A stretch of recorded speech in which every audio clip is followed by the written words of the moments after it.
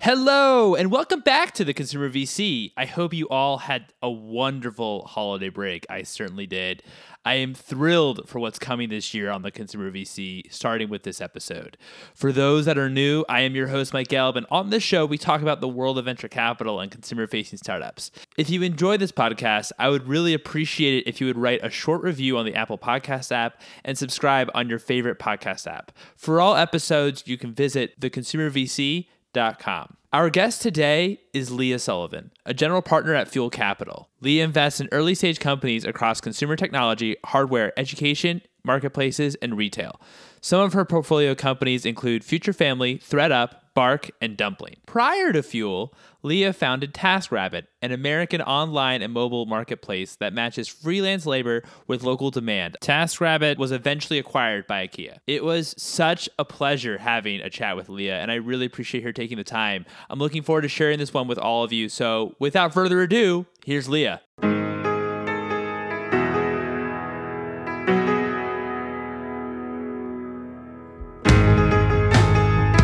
Hey, Leah, thank you so much for joining me on the show. How are you today? I'm doing well. Thanks for having me. Of course. So what inspired you to start TaskRabbit and leave your job at IBM? You know, it was a complete accident, I have to say. Wasn't really looking to found a company and build a massive business and, raise a bunch of venture capital funding. But at the time, I was a software engineer at IBM. And I love my job. I love programming. But I was a little bit bored, and I was starting to think about, I had all these other skills that I wasn't really utilizing on a daily basis. So what else should I be doing? What else could I be doing?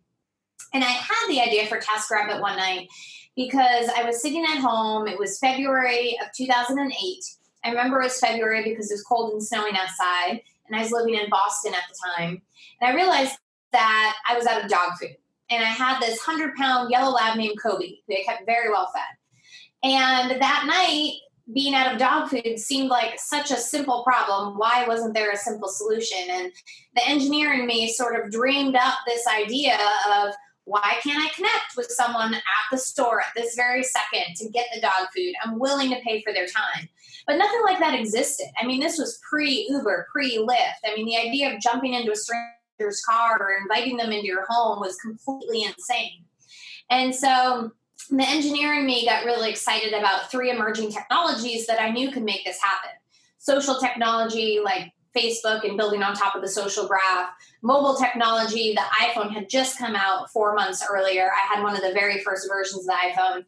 And location-based services. No one was really using your location yet to personalize your experience. And so social, location, and mobile became the three emerging technologies that I, as an engineer, saw that I was able to leverage to create this platform to connect real people in the real world to get real things done.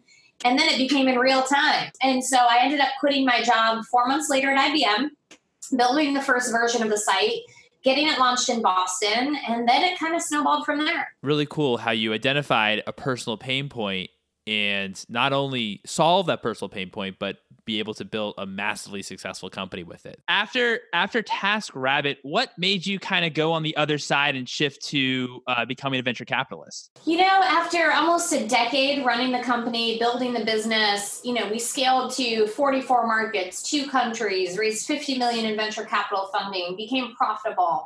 And then we're approached by IKEA. It was such an amazing, incredible decade of my life and such a fantastic journey. And I learned a ton. And I'm so grateful for that experience. But I sort of felt like, could I really go do all of this again? Like, do I have another startup in me? And I really see TaskRabbit as my firstborn. It is my child. It is my baby. I've had 2 real babies since then. But I just couldn't even fathom doing another company. And so I started to think about what I wanted to do next. And I realized that this all started because I'm an engineer, because I love technology, and because I saw these emerging technologies, frankly, before a lot of others did. We were very, very early, in building TaskRabbit. And so I thought, what is a way that I can utilize my passion around technology and engineering still on a daily basis, but not in an operational capacity. And so I was getting pulled in the direction of venture by a lot of different friends and firms and investors that knew me. And as I started to spend more and more time with them, I realized that venture is a great way to be able to dig into a lot of different new emerging technologies and work with entrepreneurs at their earliest stages. My favorite time at TaskRabbit was when we were under 10 people and just, trying to figure things out. And so I kind of get to relive that over and over and over again now that I'm an investor full time. And so it really is, for me, my dream job. What were some of the learnings? I mean, obviously 10 years building and scaling TaskRabbit, I think that's just an incredible story. What were some of the learnings from that experience that has really helped you as an investor? Well, I think the most important learning is that I had investors myself as a founder that I had to manage. And there were certain interactions that I found very helpful and very positive. And there were other interactions that I felt weren't helpful. And so, I hope that brings a level of empathy to me as an investor now. I really, really deeply understand where the founders are coming from. And, when I say I want to partner with a founder, I also have the context of what it means to be a good partner and the attributes I found in my investors that were very helpful and when they were good partners. And so those are definitely lessons and attributes that I try to emulate. Do you think it's a huge advantage for you as an investor since you came from an operational background? I think it's a huge advantage. I think that in any firm, it's helpful to have a lot of different perspectives around the table. And I think the operational perspective is one perspective that cannot be learned. It cannot be taught. You have to do it yourself. And so having a decade of experience founding and running and operating and scaling a startup myself, that's just not anything, that any other investor can bring to the table. And so, in our firm at Fuel, my partner, Chris Howard, has an incredible background as well as an investor. And he spent, time at Ignition Partners up in Seattle. He started their seed program.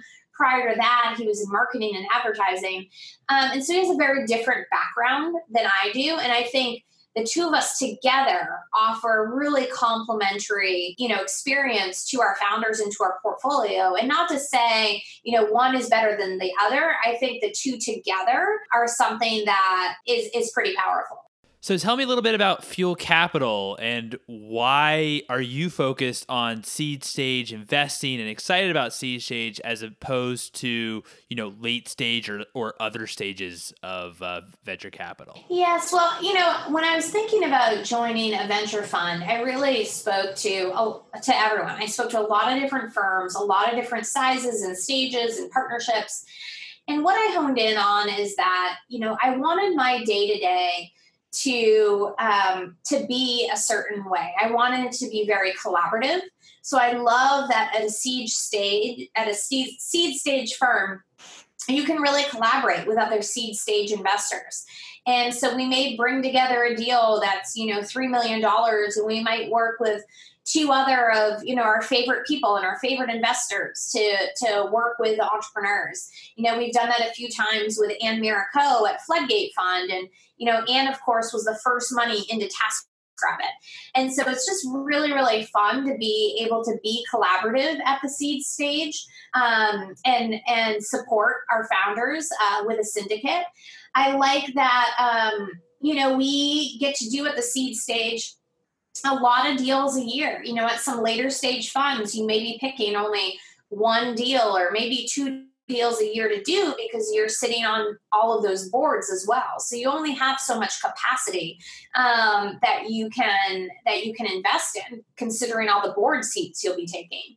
And at a seed stage fund like Fuel, we don't take board seats and we don't take them by design. We, work closely with our founders. We're there when our founders need us. We kind of have the saying, we're in your corner, not in your kitchen, but we're, usually the first text that a founder has when they want to run something by their investors. And maybe they don't actually want to run it by their board members. They want to kind of do a pre-sell, or they need a sounding board before they bring it to their formal board. And that's really the role we play. So we're able to do a lot more investments.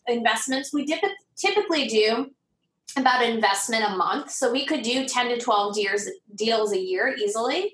And so I really like that pace. And I like, meeting a lot of entrepreneurs and hearing about all of these businesses, and then, getting to work with a good number of them as well.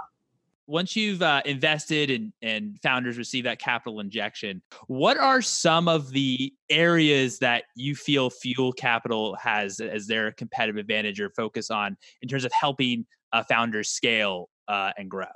Yeah, well, there are a couple areas. I think, again, the combination of myself as an operator and Chris as an investor offers a really strategic advantage and a differentiated advantage compared to some other funds. We just have different perspectives and experiences to share. I'd say the thing that ties both Chris and I together and where we really, really are differentiated is through our help with our portfolio and our marketing programs.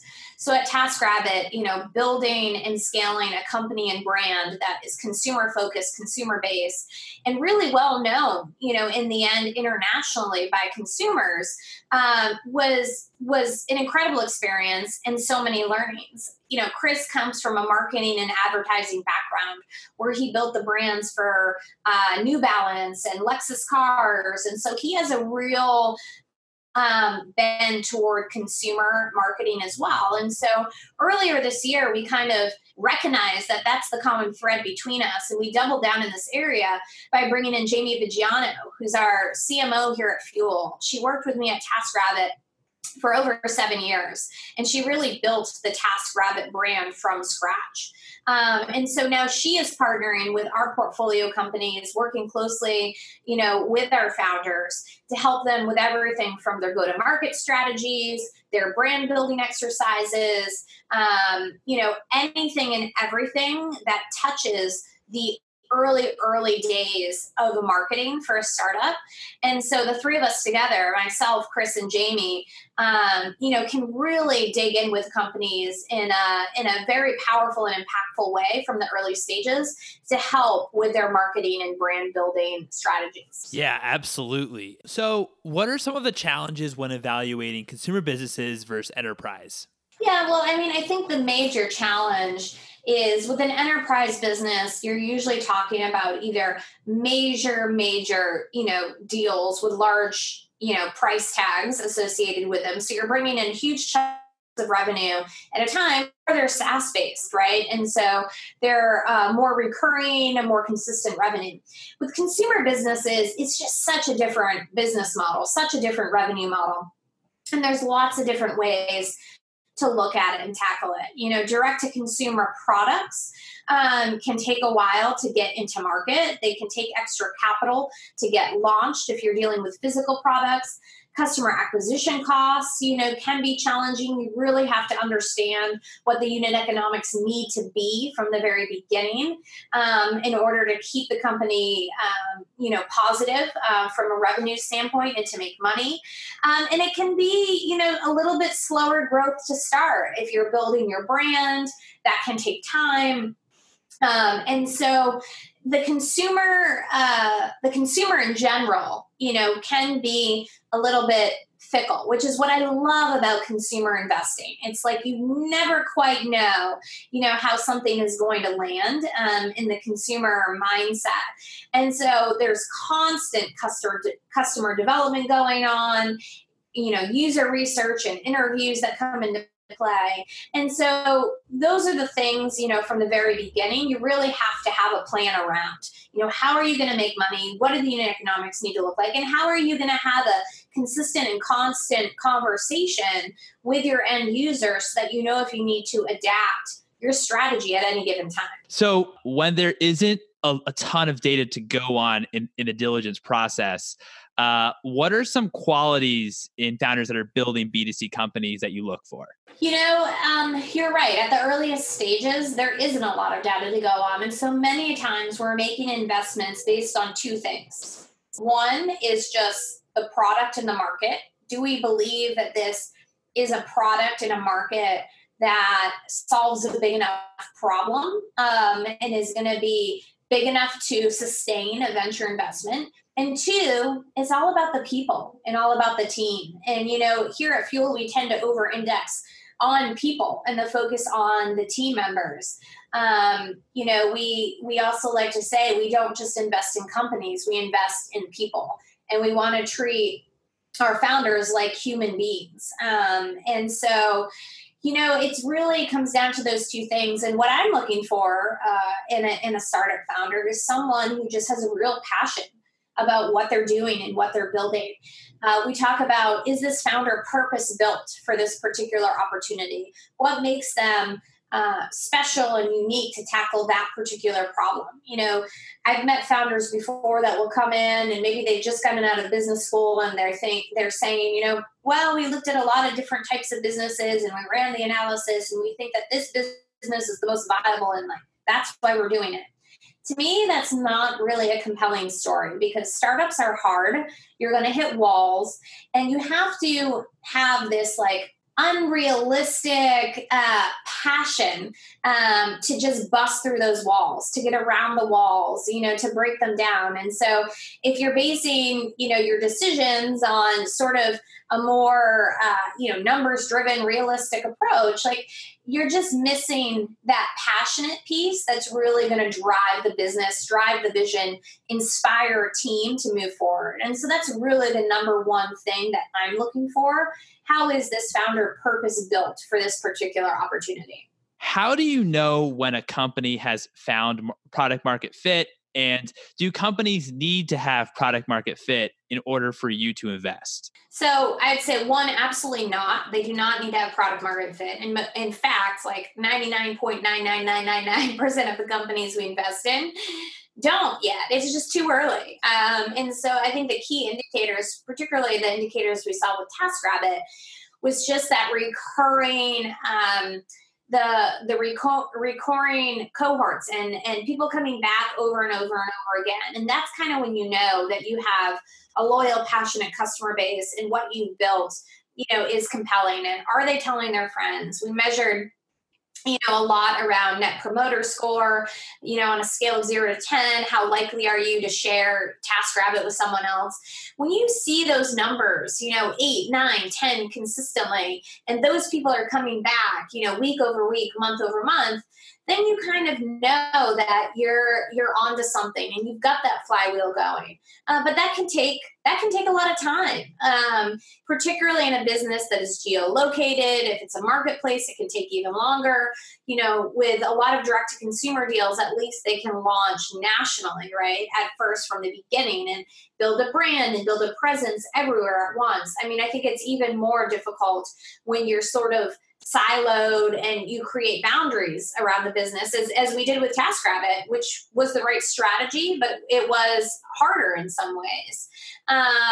And so what we're looking for at the earliest stages is that you have a product. We like to see product in market, even if it's just a test product, a beta product, a product demo, something. You build something and you have a few users that are using it. And we can see a path into getting more users to use it, right? And you can really sell us the vision on how you can get a few more users to use it, and then the path of 1 billion users using it, right? And so, having that story and having that pitch down is the most important thing. And then it's all about taking the baby steps to get there to that end goal and kind of walk us through what are those steps and many milestones along the way that you're going to hit. So when should a company have product market fit in relation to the fundraising stage? Yeah, so I would say by the Series A investment. So seed should be really focused on getting the product in market and getting to that product market fit. And maybe you haven't completely nailed it yet, but you've made a ton of progress. And, the milestones that we want to see, I think a Series A investor would want to see would be around that cohort usage, that repeat usage, and then the referrals, and then the word of mouth, driving more and more customers. And, it may not be perfect at Series A, but you have enough data that you can show, again, here's the path, here's what we said we were going to do, and here's how it's worked out. And by the way, it hasn't worked out perfectly. Here are our learnings, here are our mistakes, here's, where we failed, but, really learn something and pick things back up. I think those are all fine conversations to be having. Generally by the Series B, that's really about growth and scale. And you've got to hit product market fit, and you've got to be able to be ready to pour some fuel on the fire and really, scale up quickly, understanding customer acquisition costs and lifetime values. And that if I put $1 into the business, I can get $3 out of the business. And, what's the time it's going to take to get that money back? Just having everything really, really buttoned up and nailed by that Series B, I think is really important. Series C, Series A is still early enough stage that you're still learning, and you're scaling, but probably a little bit, more on the slower side. But you're being thoughtful about how you want to build the business and get to that next stage. When you're evaluating early stage consumer companies, what are some of the elements that you look for that are positive signs that there's traction? And how do you evaluate companies when you're making decisions very quickly? So, again, I think it really comes down to the people. So spending time with the team and the founders and hearing their stories.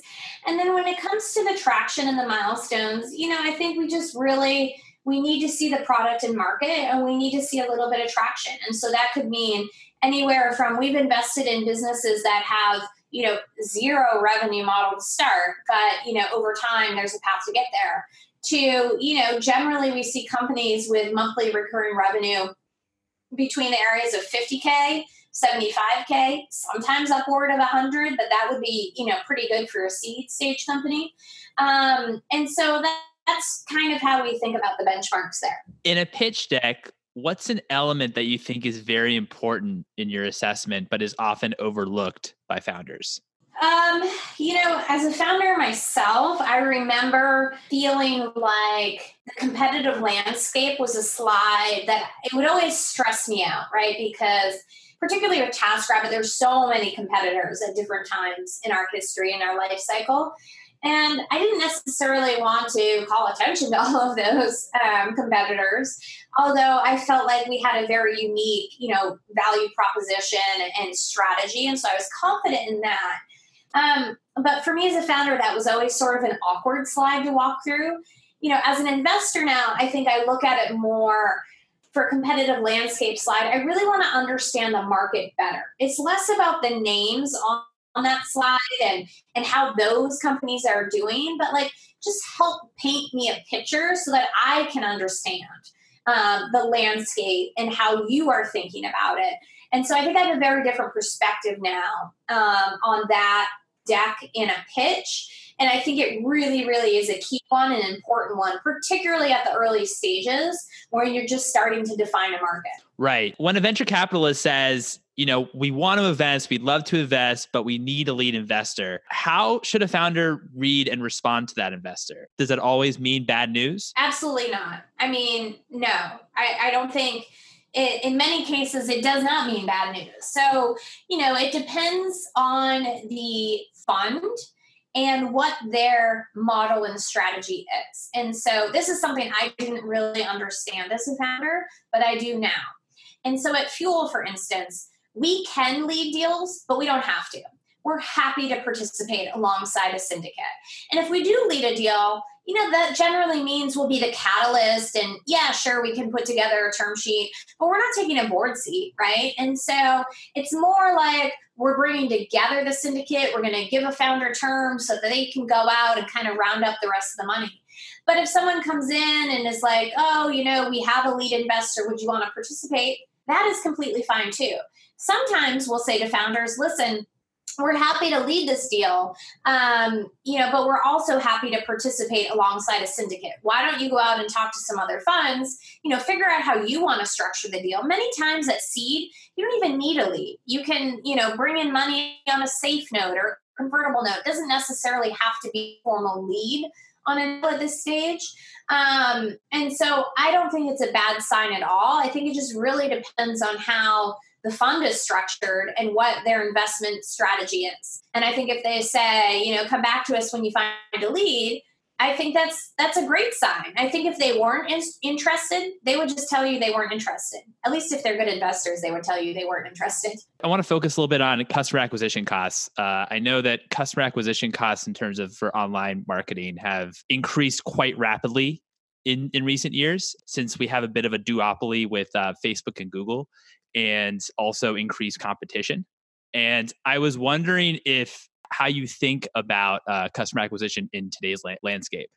It's really, it is changing quite dramatically. At TaskRabbit, 80% of our customer acquisition came through free channels, through word of mouth, through referrals. We did a little bit of paid, but that was really, kind of, 5, 6, 7 years in. We didn't do paid for a long, long time. And so, I see companies now, particularly direct-to-consumer companies, that really do have to compete on paid acquisition channels, on keywords. And that just, most of the time at the early stage is not a viable strategy. It's just too expensive, particularly when you're testing and you're getting that product market fit right. And so my advice would be, at the earliest stages, you have to be really, really creative about acquisition. It's not about paid channels. It's about, can you create a product that has viral word of mouth, that is referral based, that includes some creative channels. Maybe it's influencers, maybe it's business partners, maybe it's social, whatever it is. But you really do have to get scrappy at the earliest stages, I think, to create a sustainable business. I would be very skeptical and hesitant of a seed stage company coming in and saying, we're going to spend X amount of dollars on a paid strategy, from day one. That just doesn't set right with me. What are some consumer trends that you're most excited about or focused on? There's a lot of interesting stuff going on in consumer. We're seeing sort of every single product that you use, in your life, day to day, around the home, at work, whatever it is, being reinvented and reimagined and redistributed in new and different and exciting ways. And so to me, it's a question of, are those markets big enough, to invest in from a venture standpoint?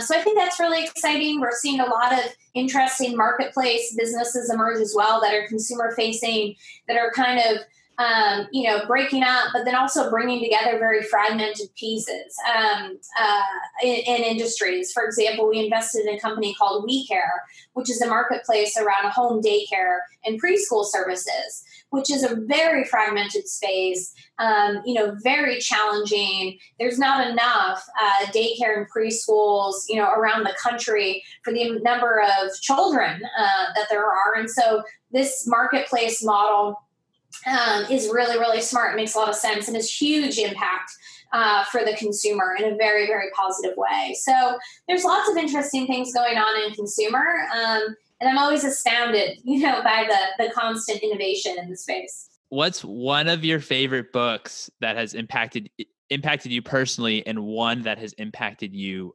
professionally? Yeah, well, I think actually I have the same answer for both.